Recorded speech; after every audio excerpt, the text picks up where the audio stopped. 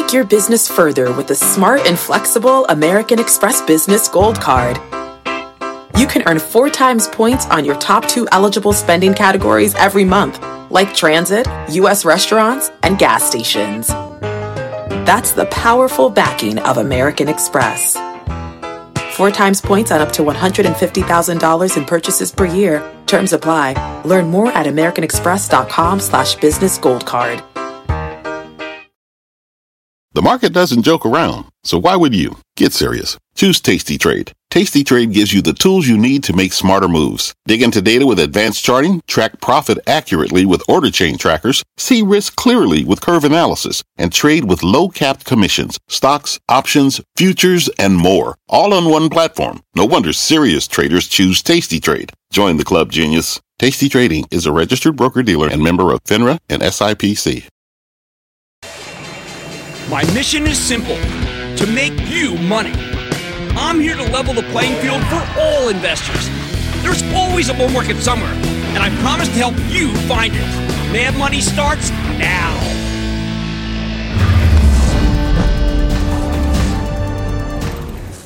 Hey, I'm Cramer. Welcome to Mad Money. Welcome to Cramerica. Other people want to make friends? Whew, I'm just trying to save you some money. My job's not just to entertain, but to educate, teach you, put this one in context. So call me 1-800-743-CNBC or tweet me at Jim Cramer. It's the economy, stupid. Or is it Apple stupid? On an awful day where the Dow plunged 660 points, the S&P plummeted 2.48%, and the NASDAQ nosedived 3.04%, we don't know who to blame. Either way, the decline makes sense. When one of the largest companies on earth reports a dramatic shortfall, you need to leave no stone unturned to find out what the heck is going on. The problem is, when we turn over stones, we keep finding poisonous nematodes. I like that word. And that's not encouraging. It makes us want to sell. And that's exactly what we did. So let's start with Apple and try, for a moment, to be dispassionate about it, okay? Apple pre-announced in large part because of China. It's funny. Apple expects to set all-time records. Get this. You're going to set all-time records in the United States, all right, Italy, Germany, Canada, Spain, Netherlands, Korea. Who cares? I do, but not today. The blast zone heat was too great to process the good with the bad. No matter, the focus is on China. And it's so important, we saw opposing camps on what went down here. One camp believes that Apple now lacks innovation and its phones are too expensive. The other camp says that the issue was China itself, and we aren't sure why. Could be anything from a weaker Chinese economy to their government encouraging consumers to buy products made in China by Chinese companies. Hey, come on. It's the same way people here prefer to buy American. It doesn't matter whether Apple's actually making the phones in China or not. It's a U.S. company, and the trade war is hurting them. Think about it. Apple may be a huge employer in China, but if you lived in the PRC with the Communist Party potentially watching everything you do, you'd have to be crazy not to buy a domestic Huawei phone over a foreign Apple phone, even if it is a piece of junk versus Apple.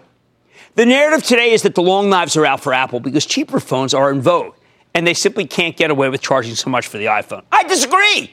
I think it's a lot more complicated than that, or else it wouldn't be doing so well in all these other countries. And China's quickly weakening economy played a huge role in this hideous pre-announcement. I want to emphasize hideous because, boy, when you saw it happen last night, all you could think of was... That's right. I say the problem is Apple's China business, not Apple itself. Consider, if this company's really so starved of innovation, why is Apple crushing it in so many different countries? I'm not even talking about wearables, which are up nearly 50%, despite supply constraints on the new watch. No one wants to talk about that. We heard the ecosystem is dying. But then how did Apple's service business do $10.8 billion in sales? None of it makes sense unless you look at it by region. Apple's doing very well in most places, but very, very poorly in China. I think the China sales are weak both by design and by circumstance. The design being PRC pressure, the circumstance being that the Chinese economy is now slowing down. Some of that's because the Trump administration is finally fighting back against the Chinese ridiculously unfair trade practices. The tariffs are hurting them, and by extension, they're hurting American companies that do business over there. Which brings me to the bigger issue. When you combine the weakness in China with the U.S. PMI we got today that shows the worst plunge since 2008, not a comparison you want to make. You get a picture of utter weakness across the board. And that's why bond yields are defying anything I've ever seen. Hey, come on, the yield on the 10-year is 2.55%. Shouldn't, with full employment, like we keep hearing, it be like around, I call it 3.5%, all right? So what should happen right now? In an alternate universe that no one believes in, except for perhaps moi, the Fed would be meeting to discuss whether the U.S. economy needs to have 2 rate cuts or 3. Yeah, now that the business cycle clearly peaked in October.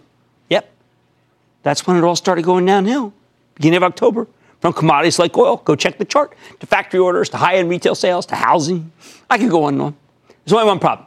At the exact moment we were getting that peak data, at the exact moment, Fed Chairman Jay Powell told us the economy was accelerating so rapidly we might need 3 more rate hikes this year on top of the one he just hit us with in December.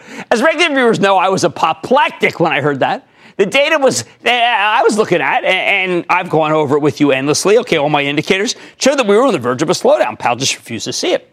Now we have the very weakness I was predicting. And what's the policy response? Fed says they'll give us 2 rate hikes, not 3. Phew. Thank heavens. You know what that means? It means the Federal Reserve is really only targeting one thing. No one said this either. This is news flash, like breaking news. How do you want to put that? You know what they're targeting? They're targeting job losses. Not what you hear. Job loss. Perhaps the Fed wants unemployment to go back to 5% because its antiquated models show that to the level where we won't need more rate hikes. My wife always says when he talks really low like this, it's when he's really angry. I don't know. She's a pretty smart woman. Anyway, I'm going to repeat that. Despite what you hear, despite what people say about the sainted Fed, it ain't stopping those rate increases. Do you think we'd fall like this just off Apple? It ain't stopping those rate increases until the unemployment rate jumps and people are losing jobs all over the place. That's what they view as a win. Once the Fed gets lots of people laid off, then their work might be done. Hallelujah! I say might, because if they're really boneheaded enough not to adopt my prudent one-and-wait philosophy, maybe they want unemployment to rise to, 5.5%. May sound crazy to you, but these are doctrinaire central bankers. Their decisions are not data dependent. Stop with the kidding, unless the data in question is the unemployment rate. Now, there's a byproduct of the Fed's real goal of higher unemployment. You get what happened to Apple today. Earnings shortfalls. International companies could be felt by China with only some spare. Maybe Starbucks, maybe Nike, at least for now. If the Chinese can make real good sneakers, then I would tell you to short Nike. Starbucks hasn't been targeted, that I can tell. Who knows what's next? Domestically, it's a Fed field day. We have layoffs galore in the energy patch thanks to crashes in oil, natural gas, and natural gas liquids. They've just been cut almost in half. We have a slowdown in construction because of higher interest rates and the possibility that some community banks may not be able to raise capital because they'd be paying too much interest to get it. We have hideous automobile and housing numbers, but the Fed hasn't even considered those companies. And we now have what I think will be some very big retail layoffs, particularly in the mall. They must be so happy at the Fed. They're getting exactly the job cuts they wanted. Now, as a stock picker, I have to say that Powell's made it a little more difficult to make money. We have collapse in oil, so you reach for the airlines. The slowdown's already cut into their earnings. Market intelligence just hit 52-week lows, for heaven's sake. Maybe go with travel and leisure because gasoline's so low. Are you kidding me? You don't buy those stocks when the economy's slowing. That's why Marriott and Hilton, both their stocks are annihilated today. So what do? Well, you buy the stocks of companies that do well in a recession, even though I don't think we're going into one, that are also bolstered by lower raw costs. Remember, natural gas liquids, natural gas, oil. They're safety stocks. That's what's worth owning. Clorox, PepsiCo, Coca-Cola. You get the picture.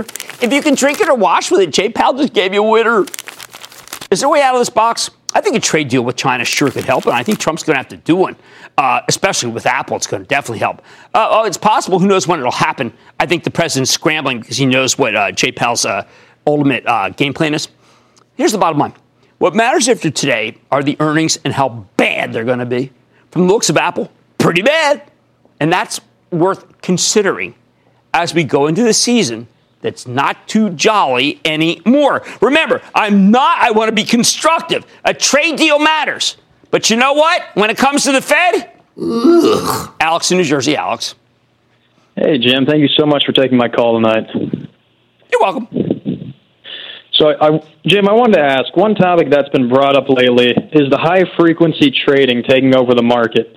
Having been a hedge fund manager yourself, what is some advice and techniques you can offer to us retail day traders to combat these fast machines? And what do you have to say to all the slackers out there having machines trade for them, controlling our markets? Well, retail day traders, I think, are losers because the whole notion of what these companies are doing is beating you. You're running a 100 meters in, 50 seconds, and they're running them in 8. You can't compete. It's okay. You can't compete. Not everybody makes the playoffs. Okay? Not everybody makes the playoffs. The high-frequency traders make the playoffs because the ground is unfair, unlevel, and the SEC doesn't know what high-frequency means other than maybe like it's something like with really good Bose speakers. Hey, how about Matthew in Washington, please? Matthew. Thank you for taking my call, Mr. Cramer. My pleasure. I had a question about the recent market volatility. I'm looking to retire early, and I was wondering if I should wait a little more to bonds than someone else my age normally would. Well, I'm hitting up a symbol. Used to be the old Sendant. Boy, I remember that was a bad one. It's called CD. And CDs are good. I saw one for 3.5% the other day. Now they went down today, the CDs, because of the bond rates. But I think that you've got to be sure that that you don't have all stock, and that you have a decent percentage of CDs out 3 years right now.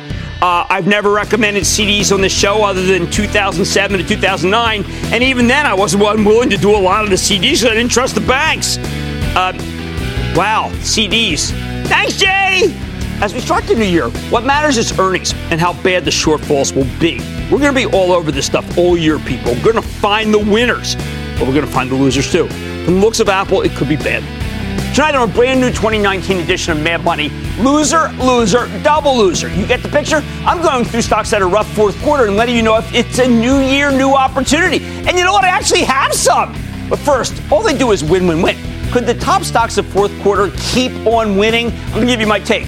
And the healthcare world is constantly changing. So what does it mean for a company like AMN Healthcare? It doesn't have a lot of economic sensitivity. I've got the exclusive with the CEO. We're going to get through this together. We're going to be constructive. We're not going to be pessimistic. We're going to be realistic. So stick with Cramer. Don't miss a second of Mad Money. Follow @Jim Cramer on Twitter. Have a question? Tweet Cramer. #MadTweets. Send Jim an email to madmoney@cnbc.com or give us a call at 1-800-743-CNBC. Miss something? Head to madmoney.cnbc.com. Fact. Running a business is not getting easier on your wallet. With higher expenses on materials, employees, distribution, and borrowing, everything costs more. Also a fact. Smart businesses are reducing costs and headaches by graduating to NetSuite by Oracle. NetSuite is the #1 cloud financial system, bringing accounting, financial management, inventory, and HR into one platform and one source of truth. With NetSuite, you reduce IT costs because NetSuite lives in the cloud with no hardware required, accessed from anywhere. You can cut the cost of maintaining multiple systems because you've got one unified business management suite. You improve efficiency by bringing all your major business processes into one platform, slashing manual tasks and errors. Over 37,000 companies have already made the move. See how you'll profit with NetSuite, and then you can think of all the ways you could be spending the money you save. Company retreat in Malibu, anyone? By popular demand, NetSuite is offering a one-of-a-kind flexible financing program for a few more weeks. Head to netsuite.com to start saving.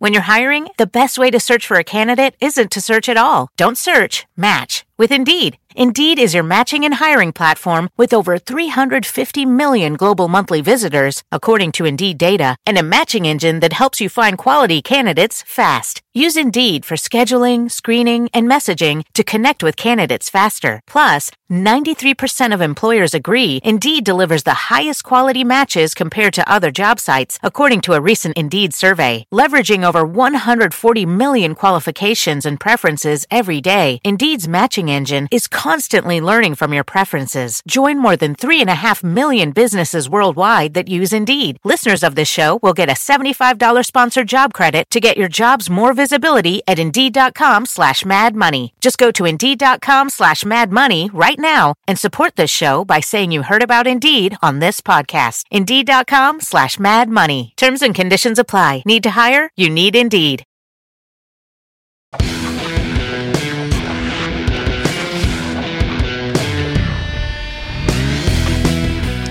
Now that we've finally turned the page on the horrific fourth quarter, even as the averages continue to get slammed, how do we search for opportunities? Buy! This is a truly beaten down market, and at times like this, I like to go over both the biggest winners in the S&P 500 from the last quarter and the ones, the ones that held up despite an awful environment. And, of course, the biggest losers, sell. The ones that just might represent some value at last at these levels. I think the losers actually have a lot more potential in this market, but because I don't want to get too downbeat, as everybody else seems to be, right? Let's start by going over the winners from the fourth quarter. Then we'll pick through the rubble of the losers after the break. At 2019, everyone said it's going to be awful, and then here we go. But wait a second. Maybe that's too soon. It's only the second day. The top performer in the fourth quarter, by far, was Red Hat. And they used to come on the show all the time. It got a gigantic takeover bid from IBM, allowing it to rally nearly 30%. Now, typically, I wouldn't even mention this kind of story because it's already done, right? Red Hat's not even going to be existing in 2019. However, the implications of this deal are huge for the rest of the market. IBM shelled out a lot of money for a very expensive company. And even though Red Hat's a major play on cloud computing, which we know is strong, IBM stock got hammered for doing the deal. It was a brutal bludgeoning. And I think it kept other major companies from buying well-run but expensive tech firms. Granted, Broadcom was able to acquire CA with little to no consequence, and its buyback has been ferocious ever since. But Broadcom was an exception, and I bet this kind of deal will become even less common in light of the Apple shortfall, especially because, well, let's say Broadcom stock got crushed. It lost $22.50 or 9%.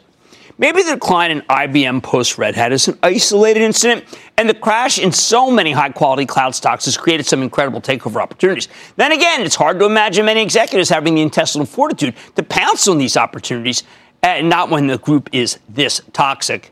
It's not Bristol-Myers Celgene. The second performer in the S&P, well, this was a shocker to me, but it shouldn't have been because it's been going on for a while, and that's Newmont Mining. Now, there's some real irony here because when it comes to the gold miners, Newmont is the worst of the worst, frankly.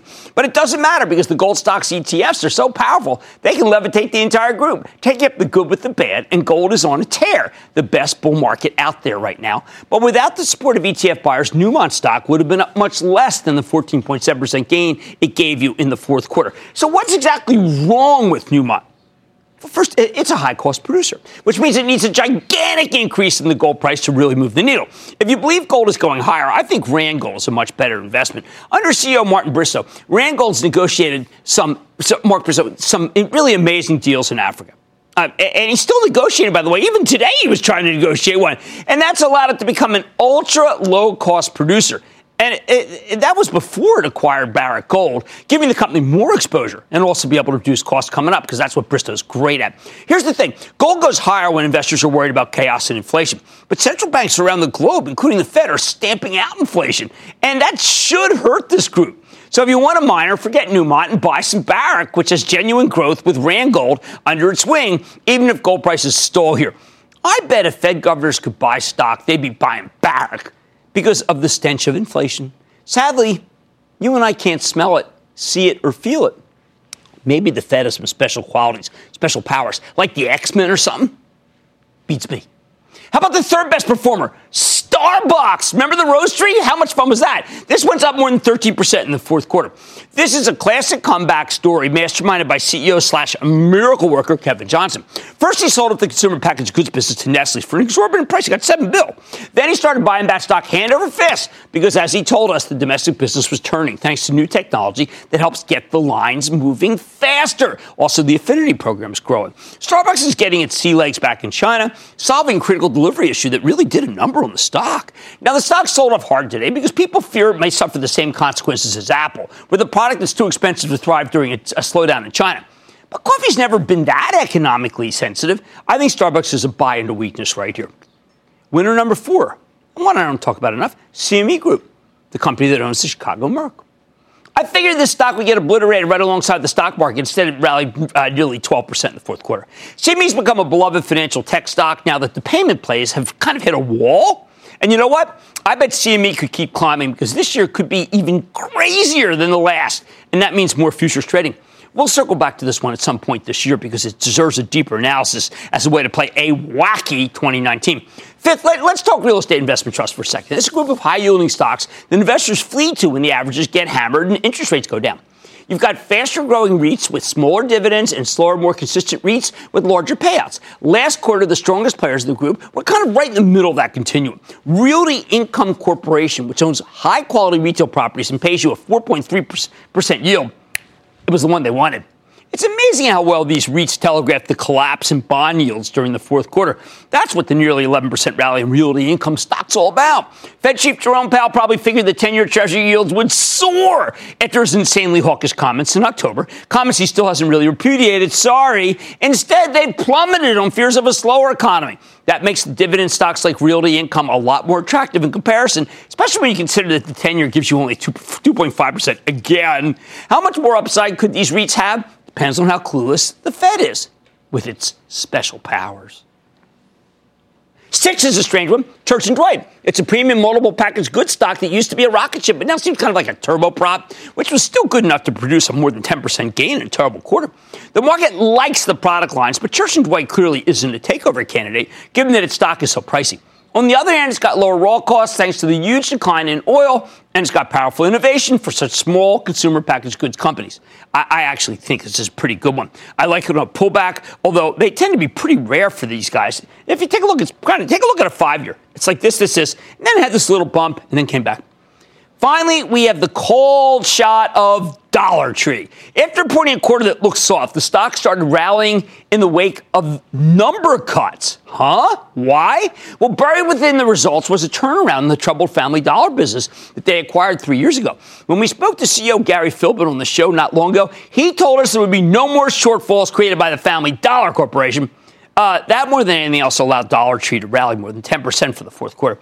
Philbin also explained that even though China is an important source of merchandise, it will rapidly dwindle as a choke point because the company's so good at moving their sourcing around. Dollar Tree has the added advantage of being a good pal stock, as the Fed won't be happy until they've thrown enough people out of work that everyone's shopping at Dollar Tree. Bottom line. When you put it all together, there's a surprising amount to like here, at least in principle. I think gold could have more upside because people fear chaos. Go with Barrick, not Newmont. That's the old Randgold. I like Starbucks here right now. If that last quarter, Church & Dwight seems expensive, but that's always been the case. And now the stock is a nice raw cost kicker. Realty Income feels played out to me, although if the Fed keeps tightening, it's a winner. Best for last. I think this could be the year for Dollar Tree. The stock's worth buying anywhere around the $90 area, where it represents tremendous value now that Family Dollar's fixed. And the Chinese sourcing issues are moving into the rear view mirror. Let's go to John in Florida. John! Hey, Jim. Thanks for taking my call. Booyah from sunny Orlando. Good to have you. I'm a long-time listener. I'm a long-time listener. I've got a situation I want to get your take on. Several years ago, I took your advice and added Express Scripts to my portfolio, and since then, I've had quite a run on that stock, and thank you, by the way. Now, that said, I woke up the other day, went to check my portfolio, only to find Express Scripts had disappeared. In its place was Cigna Insurance, CI. Apparently, Cigna acquired Express Scripts, and I was issued an equivalent dollar amount of Cigna shares. My question for you, sir, I'm 5 years away from being eligible for retirement. I'm wondering if I should hang on to Cigna or if I'd be better off selling it and looking for growth opportunities elsewhere. All right, first, John, thank you for your confidence in me. I will tell you that I think, as Mr. Cordani was here, that this combination is really powerful. The stock has pulled back mightily. I think that Cigna is one you want to own, and I think it's going to have a good 2019. All right, amongst the winners of the fourth quarter lost some opportunity. There's a surprising amount to like here. On Mad Money tonight, could the losers of the fourth quarter actually be even better opportunities? I'll reveal the list, give you my take. Then on another ugly day on Wall Street, could a stock that was up 15% last year fix your money maladies this year? I'm sitting with the CEO of AMN Healthcare. And Bristol Myers is buying Celgene, creating a pharmaceutical powerhouse, sending shares of the acquired company surging 25%. But not Bristol. I'm going to give you my take on the action. You do not want to miss it. So stay with Cramer. CNBC has quick and easy to understand business news updates at the open, midday, and close every weekday. Markets, money, and more from Wall Street to Main Street. I'm CNBC's Jessica Ettinger. Follow and listen to CNBC Business News Updates wherever you get your podcasts.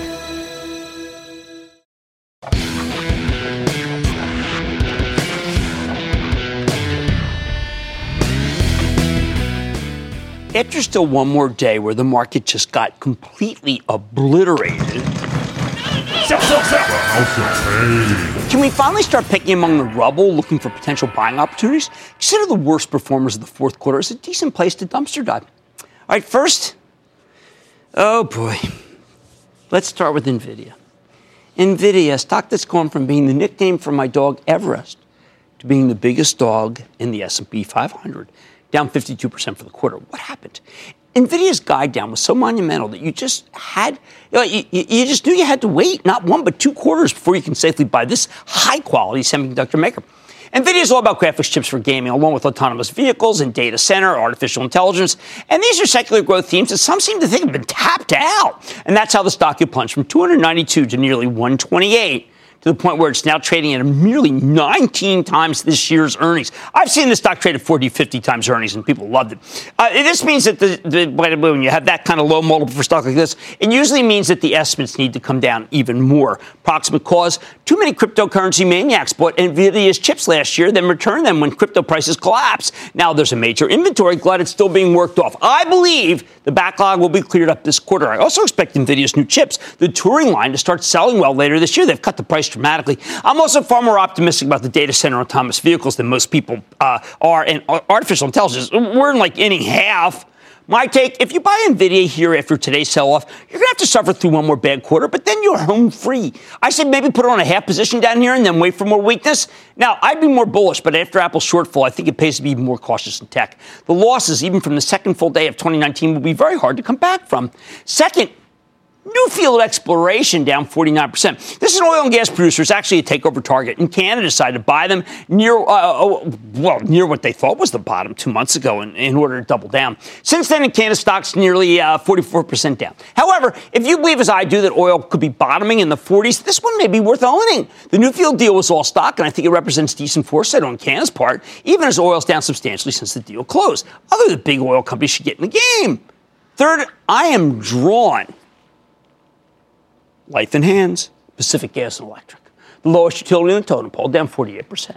Sure, I know there's liability here for the fires, but Wall Street's littered with utility stocks that have come back from supposedly fatal errors over the years, other than 3 Mile Island. I mean, this one's as bad as it gets, barring a total nuclear meltdown. That said, I bet PG&E makes a comeback thanks to the strength of the California business. It's a bottom fisher's delight. Fourth, what do I say about Coty? The beauty products company with a stock down 48%. These knuckleheads tried to buy Avon for $10 billion 6 years ago. Now it's worth $700 million. And Coty's made so many series of unforced errors, it's hard for me to count them. I just can't see a meaningful comeback here. I'd much rather own Estee Lauder, which is incredibly well run by Fabrizio Freda. Sure, Coty can bounce, but so did my cat Comag. After it got run over by a 16-wheeler on a county road in Bucks County, PA, come to think of it, I'd rather bet on Comag than Coty. More upside. Fifth, how the heck did Align Technology, the maker of Invisalign, I need it, drop 46%? Simple. Other players came in and took away their near monopoly in invisible braces. Companies like 3M. Ooh, that stock's bad. I see price cutting ahead, which will crush Align's margins. I think it's too early to speculate on a turn in the stock. Way too early. 6, Nektar Therapeutics wasn't very therapeutic to its shareholders. But I will say this, down 46%, that seems extreme. This company has a decent pipeline of drugs and a non-terrible balance sheet. I just don't see a catalyst. And without that, I can't recommend Nektar for anything other than a bounce. This ain't Celgene. Hard pass. Hey, how about the 7th worst performer while we're going over things? Perrigo. This thing's been a monster disappointment ever since it turned down a $26 billion takeover bid from Mylan. It's now worth $5.5 billion. This one's something like straight out of Aesop's Fables. It should be studied in grade school. Grade school. Perrigo is a knockoff drug maker that used to be a great growth story. Now it's known systematically for screwing things up and serially missing numbers. Well, there's a hallmark for you. On the one hand, I can't count on selling Perrigo down here, not at 9 times earnings. On the other hand, I can't recommend buying it either, not until we see the whites of their eyes. Hey, CEO Murray Kessler, come on the show. You got to surface from the bunker. Tell us a reassuring story, if you have one. Without some sort of totem, something to hang on to, all I see in Perrigo's future is another round of estimate cuts. Who else stood out as a truly terrible performer in the fourth quarter? Oh, we got a plethora of oil names, including Marathon Oil and Schlumberger. As I told you before, I believe crude is stabilizing, which I'm probably the only person who thinks that. But remember, I was the only guy who said it was going to the 40s when it was in the 60s. I think it makes these stocks intriguing. I think both Marathon and Schlumberger are worth holding. And we've been telling ActionAlertsPlus.com members that selling Schlumberger down here with a 5% yield seems plain wrong. Let's just touch on some other winners turn losers. The gaming stocks have been eviscerated, and I think they can make a comeback. Activision Blizzard seems cheap at 18 times this year's earnings, and Kramer fave Take-Two Interactive sells for just 20 times earnings, even though it was a vastly superior product lineup. I think Activision's too low here, but Take-Two's a more compelling story.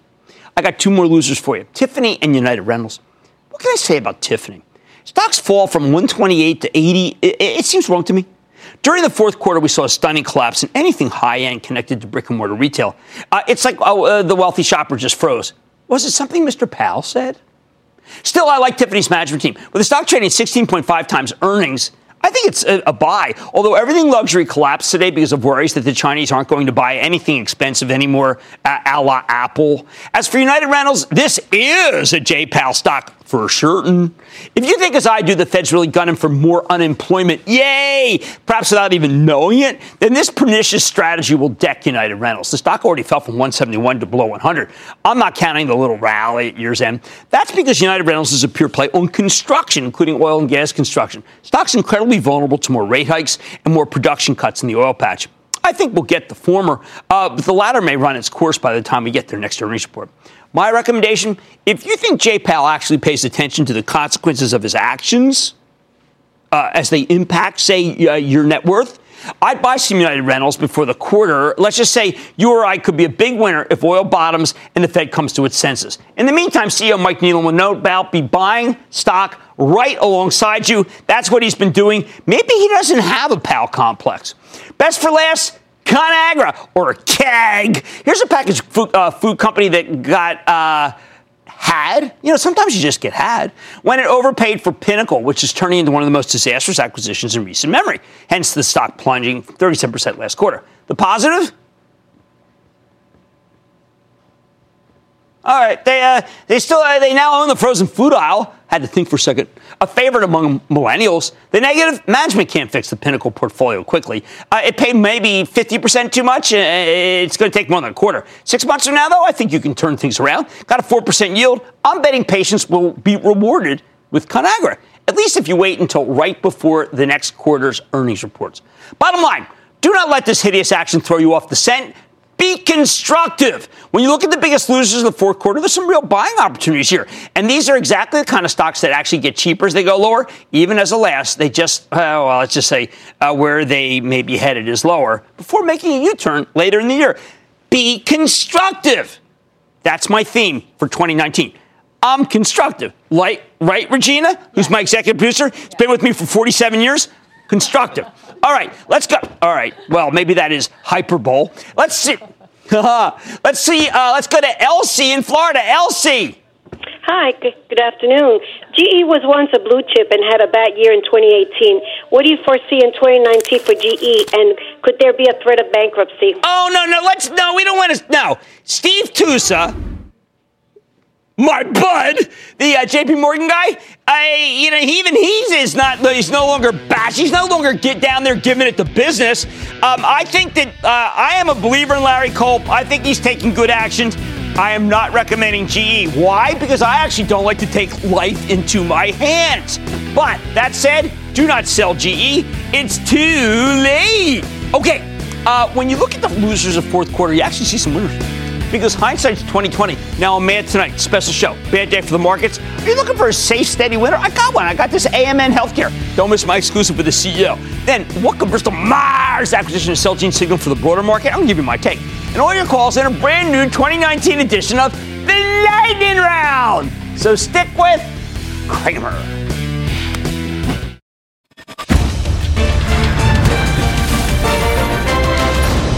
Tomorrow, kick off the trading day with Squawk on the Street. Live from Post 9 at the NYSE. I was jet lagged, yesterday, and I woke up at 3:30 as well. You should have given me a jingle. And I thought of you, and I thought, you really are insane. Oh, totally. It's very... No, that's not even... We're stipulating that. 3:30 in the morning. It's 2019. Time to call a spade a spade. It's lonely out there crazy. at that time. It all starts at 9 a.m. Eastern.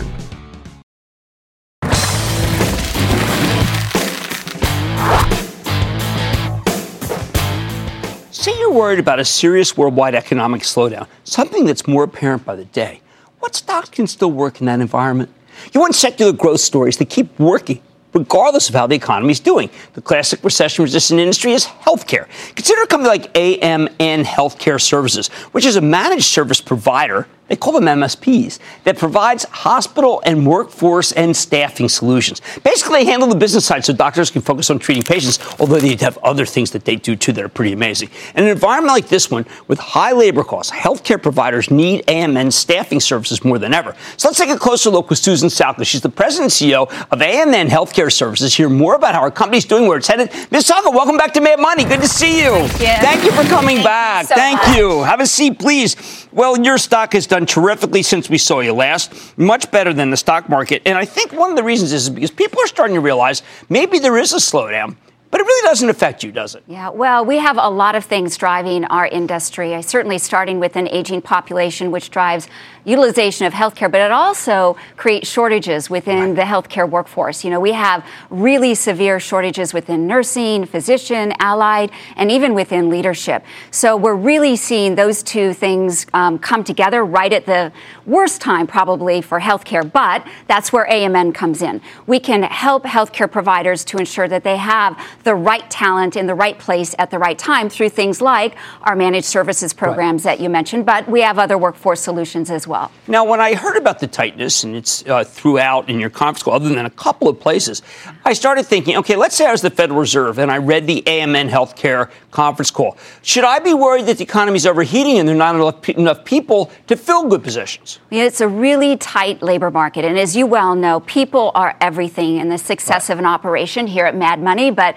also at AMN and for our clients. And so helping them get the right healthcare professionals is really critical. But we're at a time when the number of healthcare job openings, if you just look at the BLS data, healthcare job openings are twice the number of hires. In fact, we're at record highs for vacancies and job quits. And so it's really essential that we bring everything that we can to help them get the staff they need, whether it be temporary or permanent. It's also really important that we help our clients to optimize the staff that they have. They need to make sure that they're taking every precious moment for that physician and that nurse and getting them to the patient that needs them most. I've had spent some time with Kaiser Permanente. I think it may be one of the best run companies in the country. They're a client of yours. What would you be doing for them? Well, they are actually our largest client and, as you say, one of the most progressive and innovative organizations. We just renewed our contract with them and are expanding it into new categories and new regions. And so we help them make sure that they have contingent staff, primarily now in nursing, but we're expanding it into the allied areas as well as physician.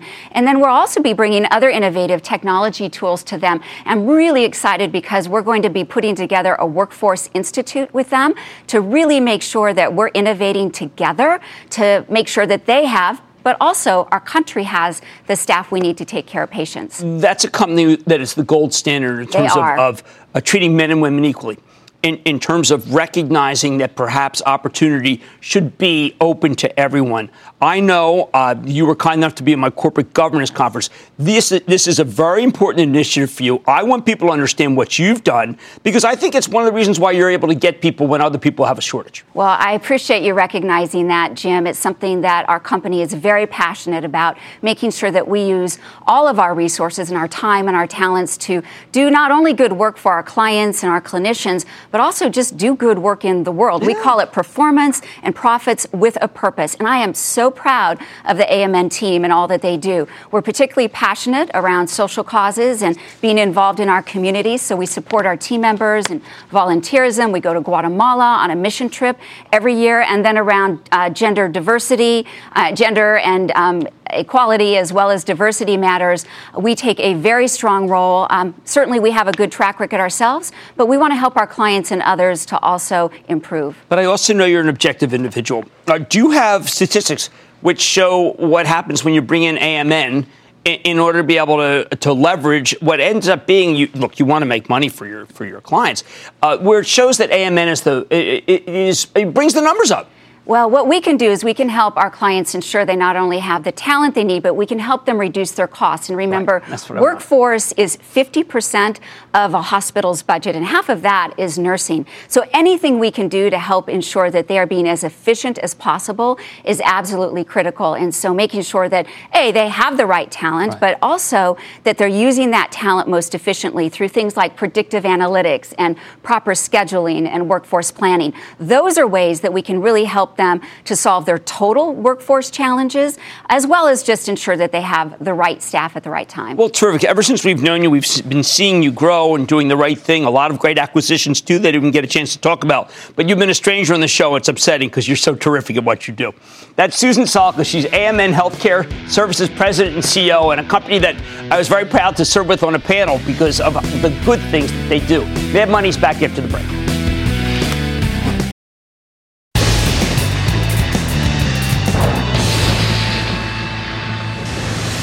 It is time! It's time for the lightning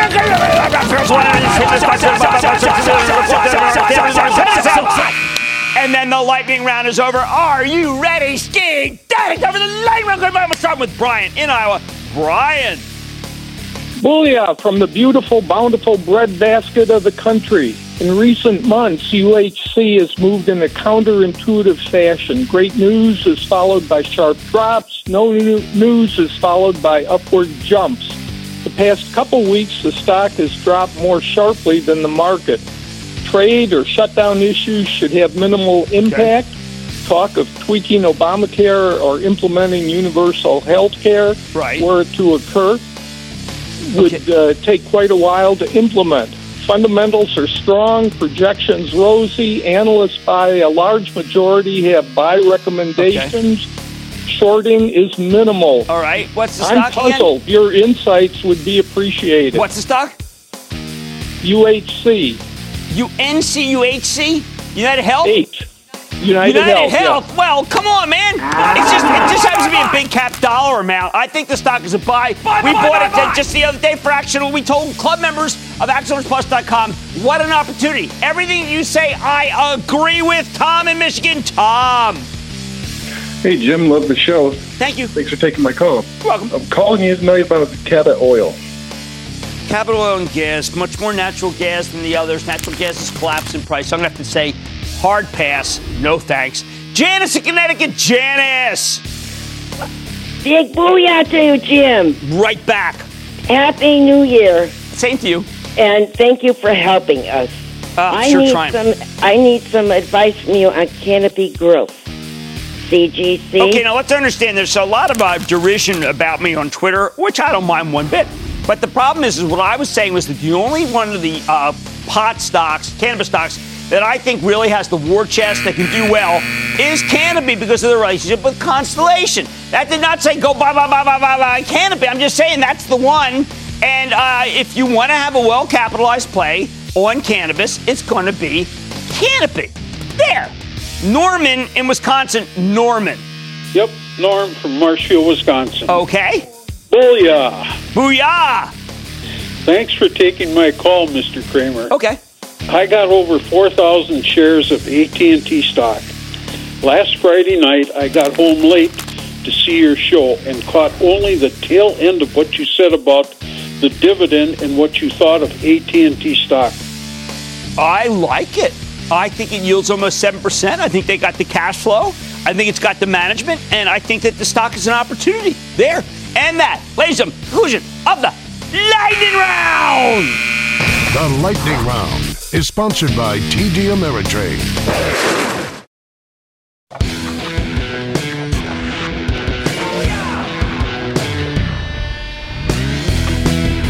The long-awaited drug company consolidation has begun. And not a moment too soon. That's the only way to make sense of this deal where Bristol Myers is paying $74 billion for Celgene, because we're finally seeing the limits of big pharma and big biotech come into play. I'm tempted to say, oh, how the mighty have fallen. For decades, going all the way back to my old hedge fund, whenever we get a massive market-wide sell-off based on some exogenous event, there's some foreign crisis, I'll tell you what I said. I'd say reach for big pharma, because what does Iceland or Cyprus or Turkey have to do with the price-to-earnings multiple of Bristol-Myers. I use them as the example because they offer cutting-edge products for a host of illnesses. But in the last few years, Bristol-Myers has become more focused, turning into a premier anti-cancer company thanks to its amazing Opdivo formulation. Premier, that is, until Merck came up with Keytruda. And Bristol-Myers started getting beat head-to-head by what we used to call St. Merck. I think that the superiority of Keytruda is still debated for various cancers, but it did take Bristol by surprise. Since then, the company's been trying to expand its pipeline to no real avail, at least as far as Wall Street's concerned. So BMY decided to go after one of the most undervalued companies in its universe, which is Celgene. And that itself has been a once great growth juggernaut. Can we call it that? Celgene's greatness was based on Revlimid, which is a blood cancer drug that produced about $8.2 billion in sales last year. Revlimid succeeded not just because it's the drug of choice for various blood cancers, but also because Celgene's been able to raise its price pretty regularly. The problem with Revlimid is that its drug's soon going to lose its patent protection. Although, because of the peculiar nature of the pharma business, we really can't even be sure exactly when it'll go off the cliff. Like Bristol, Celgene wanted to diversify away from being a one-product company, but so far its efforts too haven't gone too well. The company made what now looks to be a disastrous acquisition of Receptos for $7.2 billion a few years ago. Hey, guilty. I thought it was going to be good. Receptos had this drug for irritable bowel syndrome and multiple sclerosis. Tests have proven inconclusive so far. Then Celgene shelled out $9 billion to buy Juno Therapeutics for the still relatively untested cancer immunotherapy technologies, CAR-T. No one on Wall Street seemed to care. It was a yawner. So Bristol-Myers and Celgene decided to combine forces. When I discussed the deal with my Squawk on the Street co-host David Faber this morning, he surmised that after their many failed attempts at diversification, perhaps these are two drunken sailors holding each other up. I counter by saying maybe they aren't drunk, but they've both fallen on hard times. The issue for me, though, is that if you own Celgene, you just made a boatload today, up 20%. And there are others, including Gilead and Biogen, that could be similarly positioned if other big pharma names get the urge to merge. The fact is there are simply too many drug companies out there that can be more valuable to potential acquirers than they are to the stock market itself. When you think of it, say, about AbbVie, ABBV, there's a good example. It's a largely one-product company. Even if the one product Humira is the best-selling drug in the world, maybe it needs to do a deal. I think it should. That's one reason why I am headed out west next week to the J.P. Morgan Healthcare Conference. Will you look at this? Look at this. I need to look these execs in the eye and see what they think of the possible combinations out there. David Ricks, Eli Lilly. What a winner, right? Hey, remember Omar? He came on the show, just monster. Brent down to 132. We got to figure out what the hell's going on there. We like what's going on with EW. Of course, no one will ever admit that they need to make an acquisition in order to prosper. But that's why we do our own homework. Look, if not for the Apple shortfall today, worse than 6 years, by the way, this Bristol-Myers Celgene deal would have been all we talked about. It shows you how Bristol-Myers needed more than just Opdivo. The company needs a suite of anti-cancer products and pipelines. With Celgene, maybe it finally has the diversification that it's been looking for. Stick with Kramer. Multiple times on this show and on Squawk on the Street, I said that Apple would pre-announce. I said they'd have a shortfall. They had it. Now everybody wants to give up on it. I don't know if that's so smart. Yes, it's been a terrible stock, but it's a great company. Like I said, there's always a bull market somewhere. I promise I'd find it just for you, right here on Mad Money. I'm Jim Cramer. Happy New Year. See you tomorrow. CNBC has quick and easy to understand business news updates at the open, midday, and close every weekday. Markets, money, and more from Wall Street to Main Street. I'm CNBC's Jessica Ettinger. Follow and listen to CNBC Business News Updates wherever you get your podcasts.